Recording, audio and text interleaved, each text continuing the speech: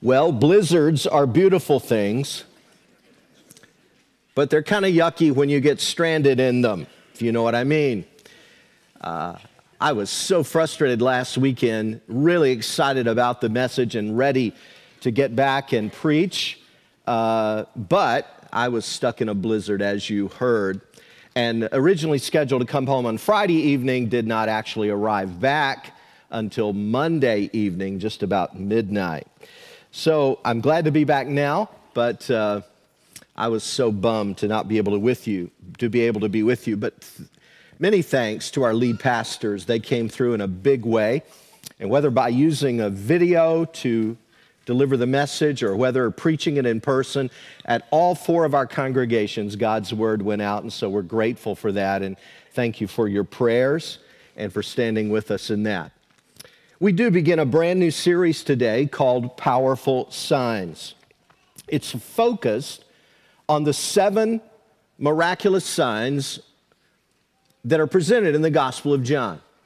Now, if you surveyed all 4 of the Gospels, I think you'd find that there are roughly 35 different miracles of Jesus that are presented there. All kinds of different miraculous things he did. But in John's Gospel, there are 7 that John highlights. It's a very different kind of approach. And he doesn't see them just as miracles. He calls them miraculous signs. To John, they point to who Jesus Christ is and what he came to give. Signs are not an end in themselves. They're pointers to something else. Let's say that you were going to a remote town somewhere. You've never been there before. You don't have a clue how to get there. And you've got a couple of old maps and you've got a GPS, but this thing is so remote that your GPS isn't even working properly. And so you're trying to find your way there and you see a sign. What do you do when you see that sign? Do you stop? Do you build a shrine there? Do you stop there and worship the sign? Do you stand back and admire it? Do you point at it, talk about it? I think that would be pointless and purposeless. That's not the point of a sign. A sign exists to point you to something else. And that's what these signs do. And yet many people today, just as the people back in Jesus' day did, they failed to read the signs. For instance, when Jesus fed the 5,000, and we're going to look at that story in just a few weeks, it's one of these miraculous signs. He did that with 5 loaves and 2 fish. And the people came back the next day, as you may recall, and Jesus said, "You're coming back not because you saw the sign and read the meaning of it. You're coming back because you ate the loaves and you had your fill." You've missed the whole point, Jesus is saying. The miracle had become an end in itself.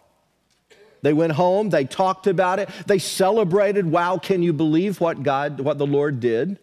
And yet astoundingly, they totally missed the point. And you say, but Pastor, what is the point? What do these signs in John's Gospel point to? Well, I'm glad you asked. That's a great question, a fabulous question. So I want you to look at the way John describes that here in John chapter 20. Look at what he said. Jesus did many other miraculous signs in the presence of his disciples, which are not recorded in this book. Now, he's acknowledging there, hey, I'm aware of the other gospel. By the way, John's gospel was the last one of the 4 written. He's saying, I'm aware there are many other miracles recorded in what the other apostles wrote down, the other writers.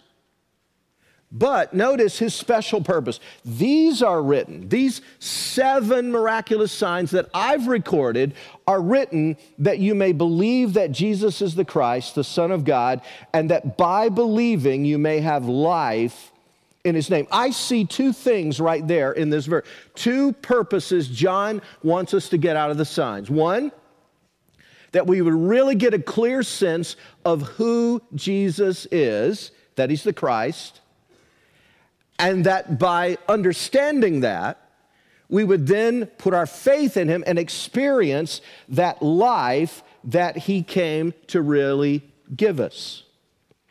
By the way, life is one of the main themes in the book of John. He actually starts it off by saying, in the beginning was the Word was with God, the Word was God. He says, all things were made by him. Without him was not anything made that has been made. In him was life, and the life was the light of men. Jesus said in another place, I am the bread of life. He said in another place, I am the way, the truth, and the life. He said in another place, the thief comes only to steal and kill and destroy. I've come that you may have life and have it more abundantly. John says the whole reason I'm recording these, and by the way, the whole reason we're doing this series on them, is so that we would understand where the signs point us. They point us to who Jesus is, and they point us to the life that we can experience when we have a personal relationship with him. And that's why we're calling this series Powerful Signs. Now, as we jump into this first one, the first powerful sign we look at in the Gospel of John is the one found in chapter 2, where Jesus turned water into wine at a wedding. Now, I want to try to impress on you early how ordinary this was, these things that Jesus used for the miracle. It was just kind of an ordinary wedding. Weddings are rites of passage in life. In fact, I'd like to see a show of hands. I'd like to see a show of hands at all of our congregations, at Latham, at Greenbush, Saratoga, Half Moon. I'd like to get you to raise your hand if this is true of you. If either you've been married in the past and or you are currently married. Would you just raise your hand up high and proud and wow, look at that. Look at all these people. Look at all these people. By the way, can you see the halo over their head? Can you see the glow on these people? That's what these are people who've been married and or are currently married. Yeah, most people get married. Not all do, of course.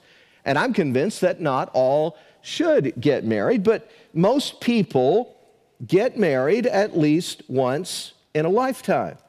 And every week, all around the world, there are multiplied thousands of weddings going on somewhere in the world. This is just another wedding. Yeah, it's a sacred ceremony, but when you think about it, pretty common. It was not only an ordinary event, but it was ordinary water that was used in this miracle. Water is one of the basic and most common of all things. Water has no color, no taste, has no odor, no smell about it. I'm told, I'm no expert on this, but I'm told that over 70%, by the way, of the earth's surface is covered with water. I'm told by people who are experts in physiology and understand this stuff, I'm told that our physical body, yours and mine, is made up primarily of water. It makes up the tissue of our body. On September the 28th, I was intrigued. Just 4 months ago, NASA's website posted an article entitled NASA Confirms Evidence That Liquid Water Flows on Today's Mars. Scientists, as you know, have always wondered for decades, indeed for centuries, is there water on other planets? Well, now we've confirmed there's flowing water on Mars. Wow. I don't know if we'll build a water park anytime soon there, right? But you know what? I think our youth groups ought to get a whitewater rafting trip to Mars. I want to be a part of that. I want to raft in the water that is flowing on Mars. Wouldn't that be neat?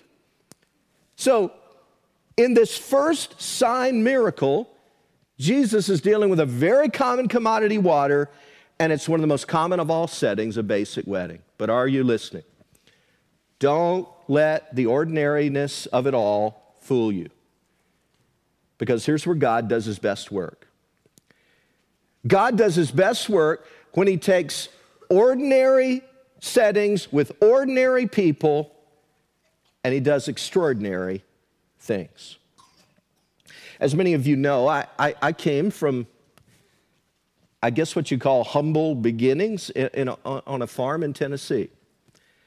I grew up in a family who were very poor, didn't have a lot of stuff, tried to eke out a living as so many other multiplied, probably millions of people once did, on little farms all across this country. And I remember thinking early on, really early in my life, I remember distinctly having the thought that I would like to be positively used by God. I really thought that. But here's what I honestly thought. I thought people like me can't be used by God. I looked at people who were being used by God, and I thought, well, that's really cool. The best thing I can do is pray for them, stand behind them, support them, encourage them, applaud them. But people like me could really never be used by God. In my very early years, I honestly believed that. I was disappointed by that conclusion, but I honestly believed that was true. But then I began to read the Bible. I really began to dive into the Bible as a teenager. And I read this passage from 1 Corinthians chapter 1. It's verses 26 to 29. Would you look at it with me? And this changed my entire perspective about God's power over quality, God's power to take the ordinary and do the extraordinary and the profound, okay? Brothers, think of what you were when you were called. Not many of you were wise by human standards. Not many were influential. Not many were of noble birth. But God chose the foolish things of the world to shame the wise. God chose the weak things of the world to shame the strong. He chose the lowly things of this world and the despised things and the things that are not to nullify the things that are, so that no one may boast before him. Now let's go back to the beginning of that verse, okay? Let's go back. I read that and my eyes were bugging out. I thought people like me can't be used by God. I'd love to be. But it says, not many of you were wise. I said, well, I'm not wise. I sure hope I will be one day when I get old, but I'm not wise. And it goes on to say, not many of you were influential. Boy, I'm sure not influential. I feel like a total nobody. Nobody knows who I am. I seem to go unnoticed. It goes on to say, not many of you were of noble birth. And boy, I latched onto that. I thought, man, that's me. My family has no pedigree whatsoever. And I went right on through it, reading it like that. God chose the weak things of the world, foolish things, lowly things, despised things. And you know what I concluded as a young man wanting to be used by God? Wow. If that's the credentials God needs, I guess even I can qualify. I hope that message, God will drive it supernaturally home to your heart today. If you have a deep desire to please God, to be used by God in a positive way, guess what? If you can identify with those verses, you qualify. And it changed my life when I realized it. Can I tell you one of the big ironies of the Christian life? This will blow your mind. Some of the people who are the most talented, most gifted, most qualified, humanly speaking, are you listening, are not super usable by God. Why? Because they're too dependent on themselves. The secret to being used by God is realizing, hey, I bring nothing. I have nothing really to offer. And I'm dependent upon Him. By the way, that's one of the reasons I like this first miraculous sign so much. Because this is an example of Jesus just taking the ordinary and making it extraordinary. So let's get this game plan. Let's briefly walk through the story and look at some of the verses. And then let's draw a couple of key conclusions, principles that we can apply to our lives. John 2, verse 1. On the third day, a wedding took place at Cana in Galilee. Jesus' mother was there, and Jesus and his disciples had also been invited to the wedding. Now, when it says his disciples were there, probably wasn't the 12 yet.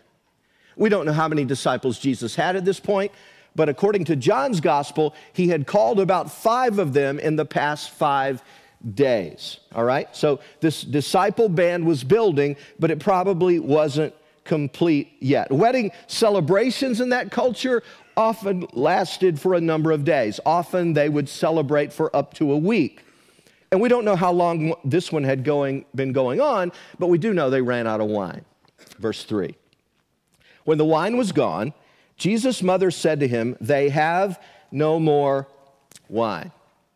Now, whether it was bad planning, extra guests showed up, or folks drank a little more than expected, we don't know.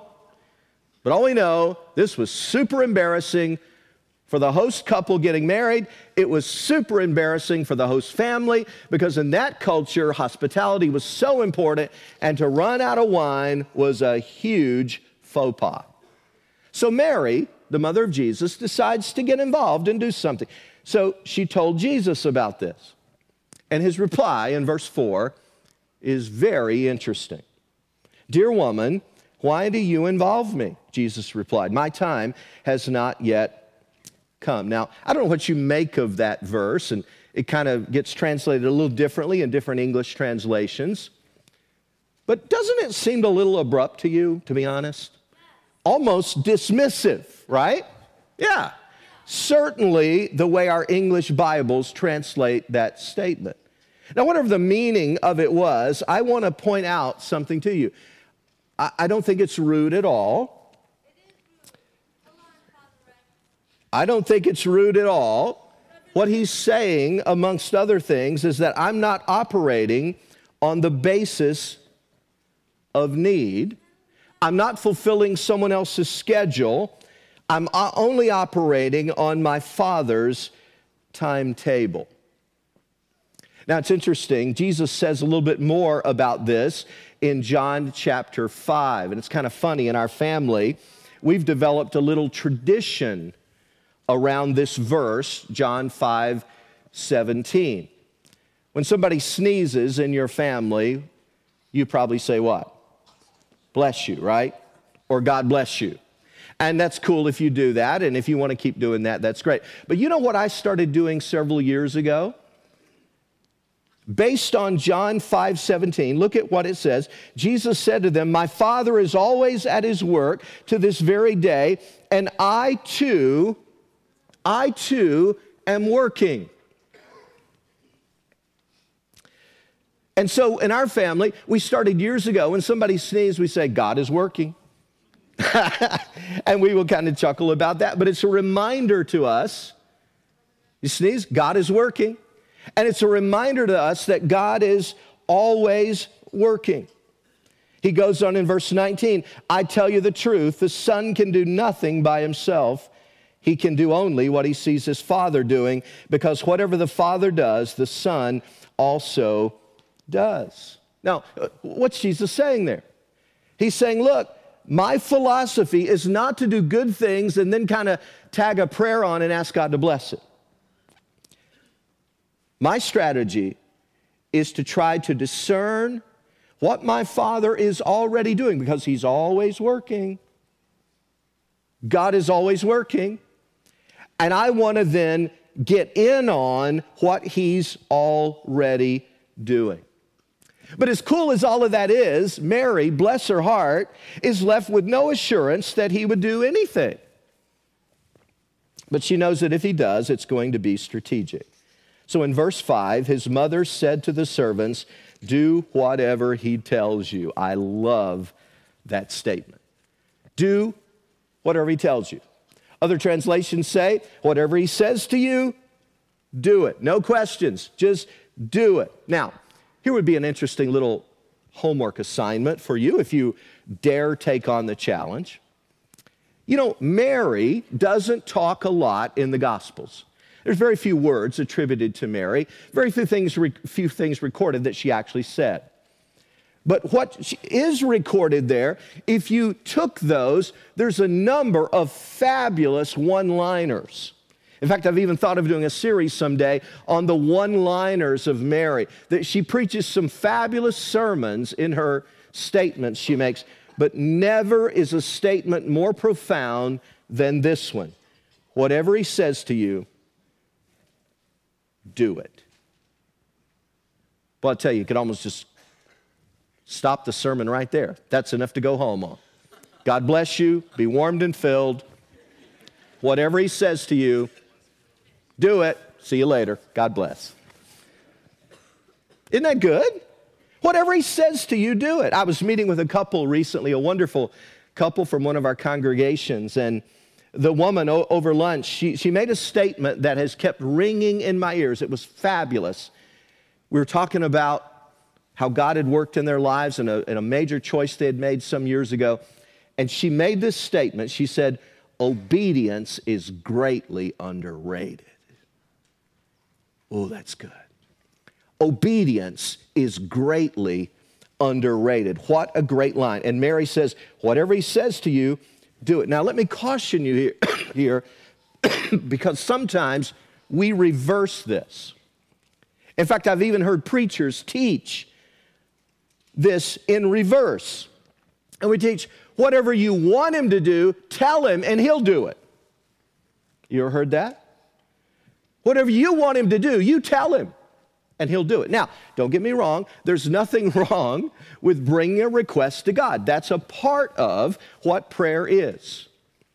But Mary here is saying, look, the really significant thing is when he's the initiator of something, the normal order ought to be what he says to you, you listen to it, you take it to heart, and then do it. Because obedience is greatly underrated. Verse 6 reads, nearby stood 6 stone water jars, the kind used by the Jews for ceremonial washing, each holding from 20 to 30 gallons. Jesus said to the servants, fill the jars with water. So they filled them to the brim.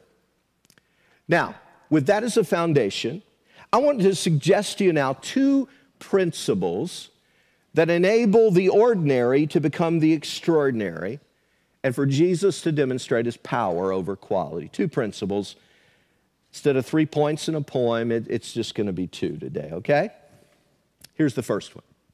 When Jesus Christ is about to do something extraordinary, he begins by giving a command. You'll find this, if you check it out, to be consistent right through Scripture. Here, the command is fill the jars with water. Sometimes his commands may even seem trivial in the moment. I assume these servants could have thought, well, excuse me, we don't need water, Lord. There's plenty of water around here. What we really need is wine. What good will pouring water, what good will that do when we need wine? And if they had said that, they would have needed to learn the lesson we all need to learn in this journey of following Jesus. A command has to be obeyed before his power is released. Just about every act of God is precipitated by an act of obedience at some point. Let me illustrate this from some of the actual stories we're going to look at in the coming weeks. We're going to look at the story in chapter 4 of this nobleman who came to Jesus and said, my son is lying sick at home. And Jesus said, go home, your son is well. He turned around, he obeyed what the Lord said, even though he didn't see the healing. He had to take the Lord at his word, and he just obeyed. And as he was headed home, a servant approached him and said, it's incredible, it's wonderful. We're all celebrating. Your son has gotten restored and well. He said, what time did it happen? And it was the exact time he had been with Jesus. But all the Lord said was go home. And your obedience is saying, okay, although I don't understand it fully, I'm going to do what he says. I'm going to fill these water pots with water. I'm going to obey the Lord. In John 6, and we're going to look at that in a few weeks, the feeding of the 5,000. Jesus said, take the loaves and distribute them. They probably thought, are you kidding? 5 loaves, 2 fish? I mean, these aren't going to go very far. But they began to obey and distribute the loaves. They began to multiply, and their obedience unleashed the power of God. Chapter 9, Jesus met a man born blind. He created a muddy mixture from some clay on the ground, put it on the man's eyes. You remember the command he gave him? He said, now, you go wash in the pool of Siloam. The man obeyed what Jesus said, and in his obedience, the power of God was unleashed, and his sight was restored. We could go on and on. Chapter 11 of John, the raising of Lazarus, Jesus gave a command, roll the stone away. And what we see over and over in the Bible is that in obedience to God, God's power is unleashed. What I'm saying, brothers and sisters, is we're not just passive observers in the work of Jesus Christ. We don't just sit back passively, fold our arms and say, Lord, do it. You said you would. No, God usually invites us to get involved and participate. You could kind of sum it up in the song I sang growing up. An old hymn called Trust and Obey. The words go, trust and obey, for there's no other way to be happy in Jesus but to trust and obey. Our work is trust and obedience. And by the way, if you're window shopping Christianity, if you're here and you go, you know what, I'm not sure I believe all this yet, but you know what, I'm curious and I'm feeling the draw of God and God is calling me. Can I say something to you? God is the only one, the Lord is the only one who will save you. Can I say something else to you? If you're window shopping and just kind of kicking the tires, the Lord is the only one who can save you. He's the only one who can. But he will not save you by you just sitting back passively like a proverbial bump on a log. On the day of Pentecost in Acts chapter 2, when Peter preached a powerful gospel message, the people said, men and brothers, what must we do? Remember what Peter answered? Oh, you don't do anything. Don't worry about it, man. That's not your... No, God, just one day you'll realize you're saved and everything will be cool. You'll find nothing of the sort in the Bible. Peter's response was, repent and be baptized for the forgiveness of sins, and you'll receive the gift of the Holy Spirit. Change your mind about God, change your mind about sin, change your mind about self, quit hijacking your own life and being your own Lord. Turn it over to Him, place your trust in Him, and you will receive the gift of the Holy Spirit. Obedience unleashes the power of God, even in salvation. So I hope you get this first principle. When Jesus Christ is about to do something extraordinary, He usually gives a command, and our job is to just obey, and as Mary said, whatever He says to you, do it. Just do it, because that's the key to the abundant life. Well, the second and final principle is this. When Jesus Christ gives a command, follow it fully. Don't just follow it fully, but there's another part, and learn to trust Him for the results. Now, where do I get that from? Well, I think it's significant here that when Jesus said to the servants, fill the jars with water, you remember what they did? It says they filled them to the brim, all the way up. They didn't partially obey. They filled them right to the very top. And brothers and sisters, sometimes we wonder why God's work in our life is not more obvious, and yet our obedience is actually fairly casual. Sometimes it's half-hearted.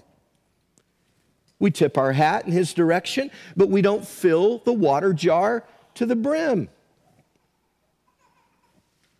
Sometimes God working in our lives is not evident, not because God is not able. God is able to do immeasurably more. But sometimes God's work in our lives is not quite evident because our obedience is casual, conditional, and half-hearted.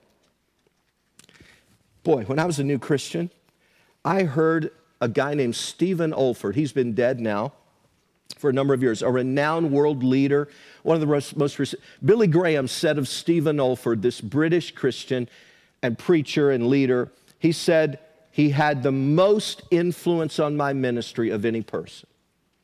That's how much he thought of Stephen Olford. Later, I got to know Stephen Olford's son, Jonathan, a wonderful Christian leader and counselor.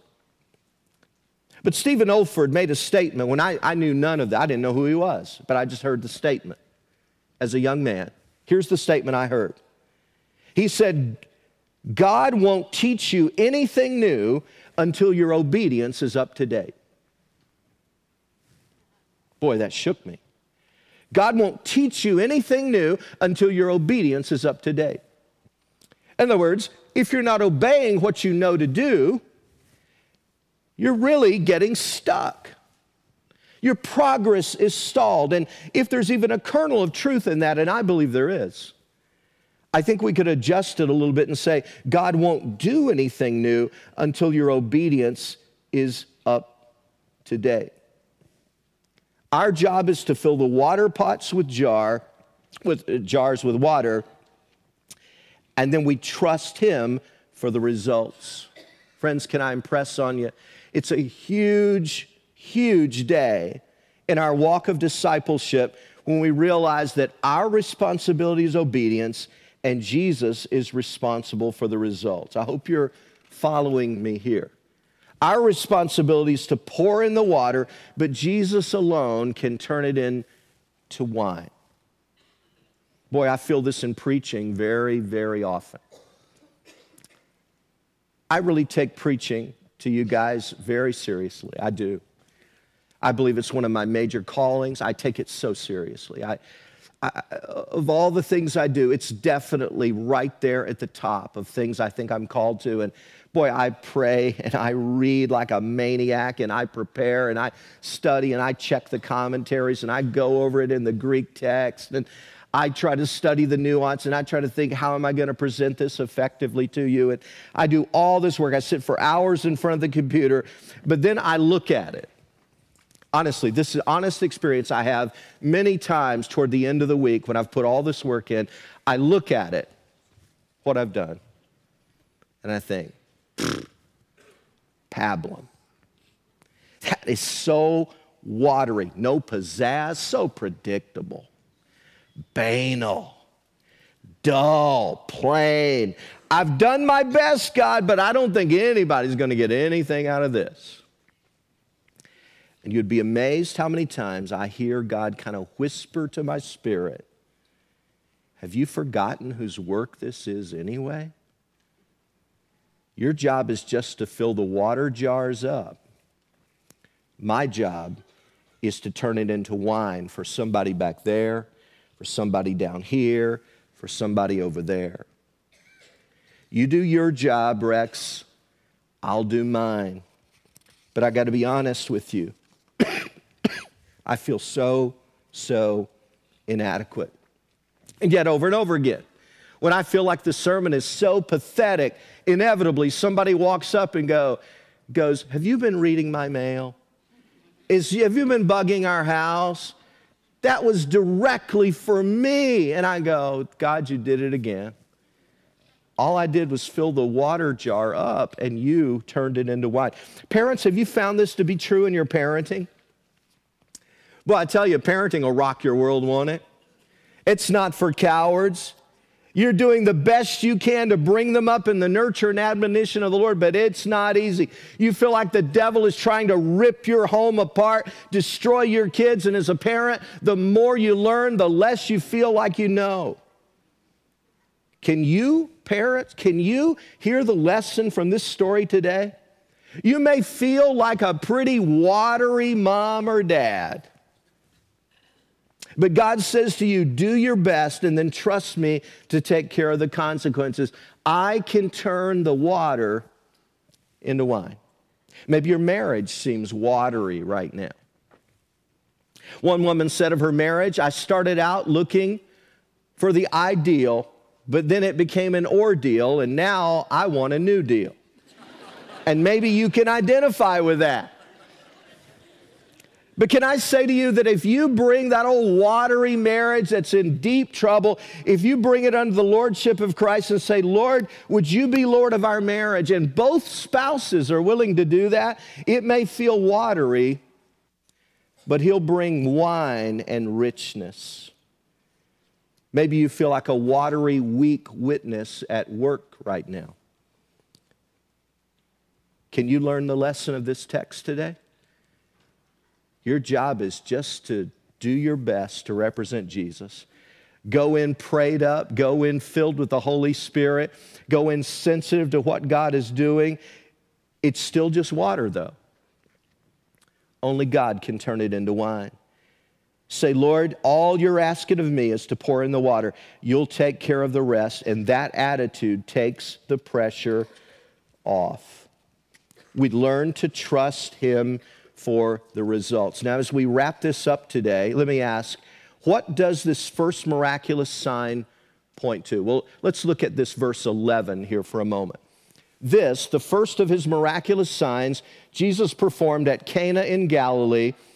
He thus revealed his glory. By the way, anytime you see it, he revealed his glory, that means people understood more of who he really is. You could substitute the word, he was magnified, or it was made clearer. That's one of the key meanings of glory, all right? He revealed his glory, so they understood who he was a little better, and his disciples put their faith in him. I like that, because that shows that they were getting it.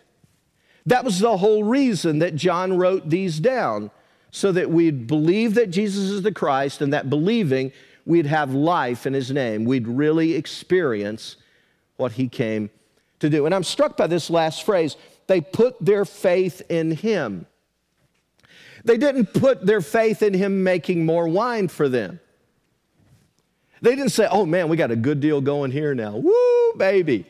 You know what? Hey, next time we have a meal together, hey, you bring the water, you bring the jars, all right? Let's fill the jar up. Hey, Jesus, we'd like to request a nice Merlot next time, all right? Now, Jesus might have done this miracle again, so we don't know, but it's not recorded in the Bible again. As far as we know, he never turned water into wine again. No, they didn't put their faith in him for more wine. They just put their faith in him, and I think that's cool. Because sometimes people get this idea that they're going to use God. You ever seen that? I'm going to believe in Jesus for something. And then we add our shopping list to the end of that. No, these disciples put their faith in him, period. Whatever he wants us to do, we're going to do. Now, as we close today, I just can't help but believe that God is whispering to some of us listening right now what he wants us to do. And the question that should be ringing in our ears as we wrap this lesson up, this first miraculous sign is, am I going to do what he says to do? It's our obedience that unleashes his power. When he gives the command of what to do, the question is, will we cooperate with him and allow him to turn the ordinary into the extraordinary? Father, thank you for this first miraculous sign. I'm just real excited about this series because I know that each of these signs is just packed with meaning and practical lessons for the Christian journey. I'm excited because I know you're going to grow us up. You're going to grow this church up, Lord. You're going to deepen us. You're going to stretch us. You're going to grow us up during this series. And that's very exciting to think about. Lord, would you grow me? Would you stretch me? Would you challenge me in this series? And Father, I pray that through it all, we'd get it. We'd get who you are, and that we would learn to experience fully the abundant life you came to bring. We're excited, Lord, about that. Lead us. guide us, and thank you that you are always working. In Jesus' name, amen.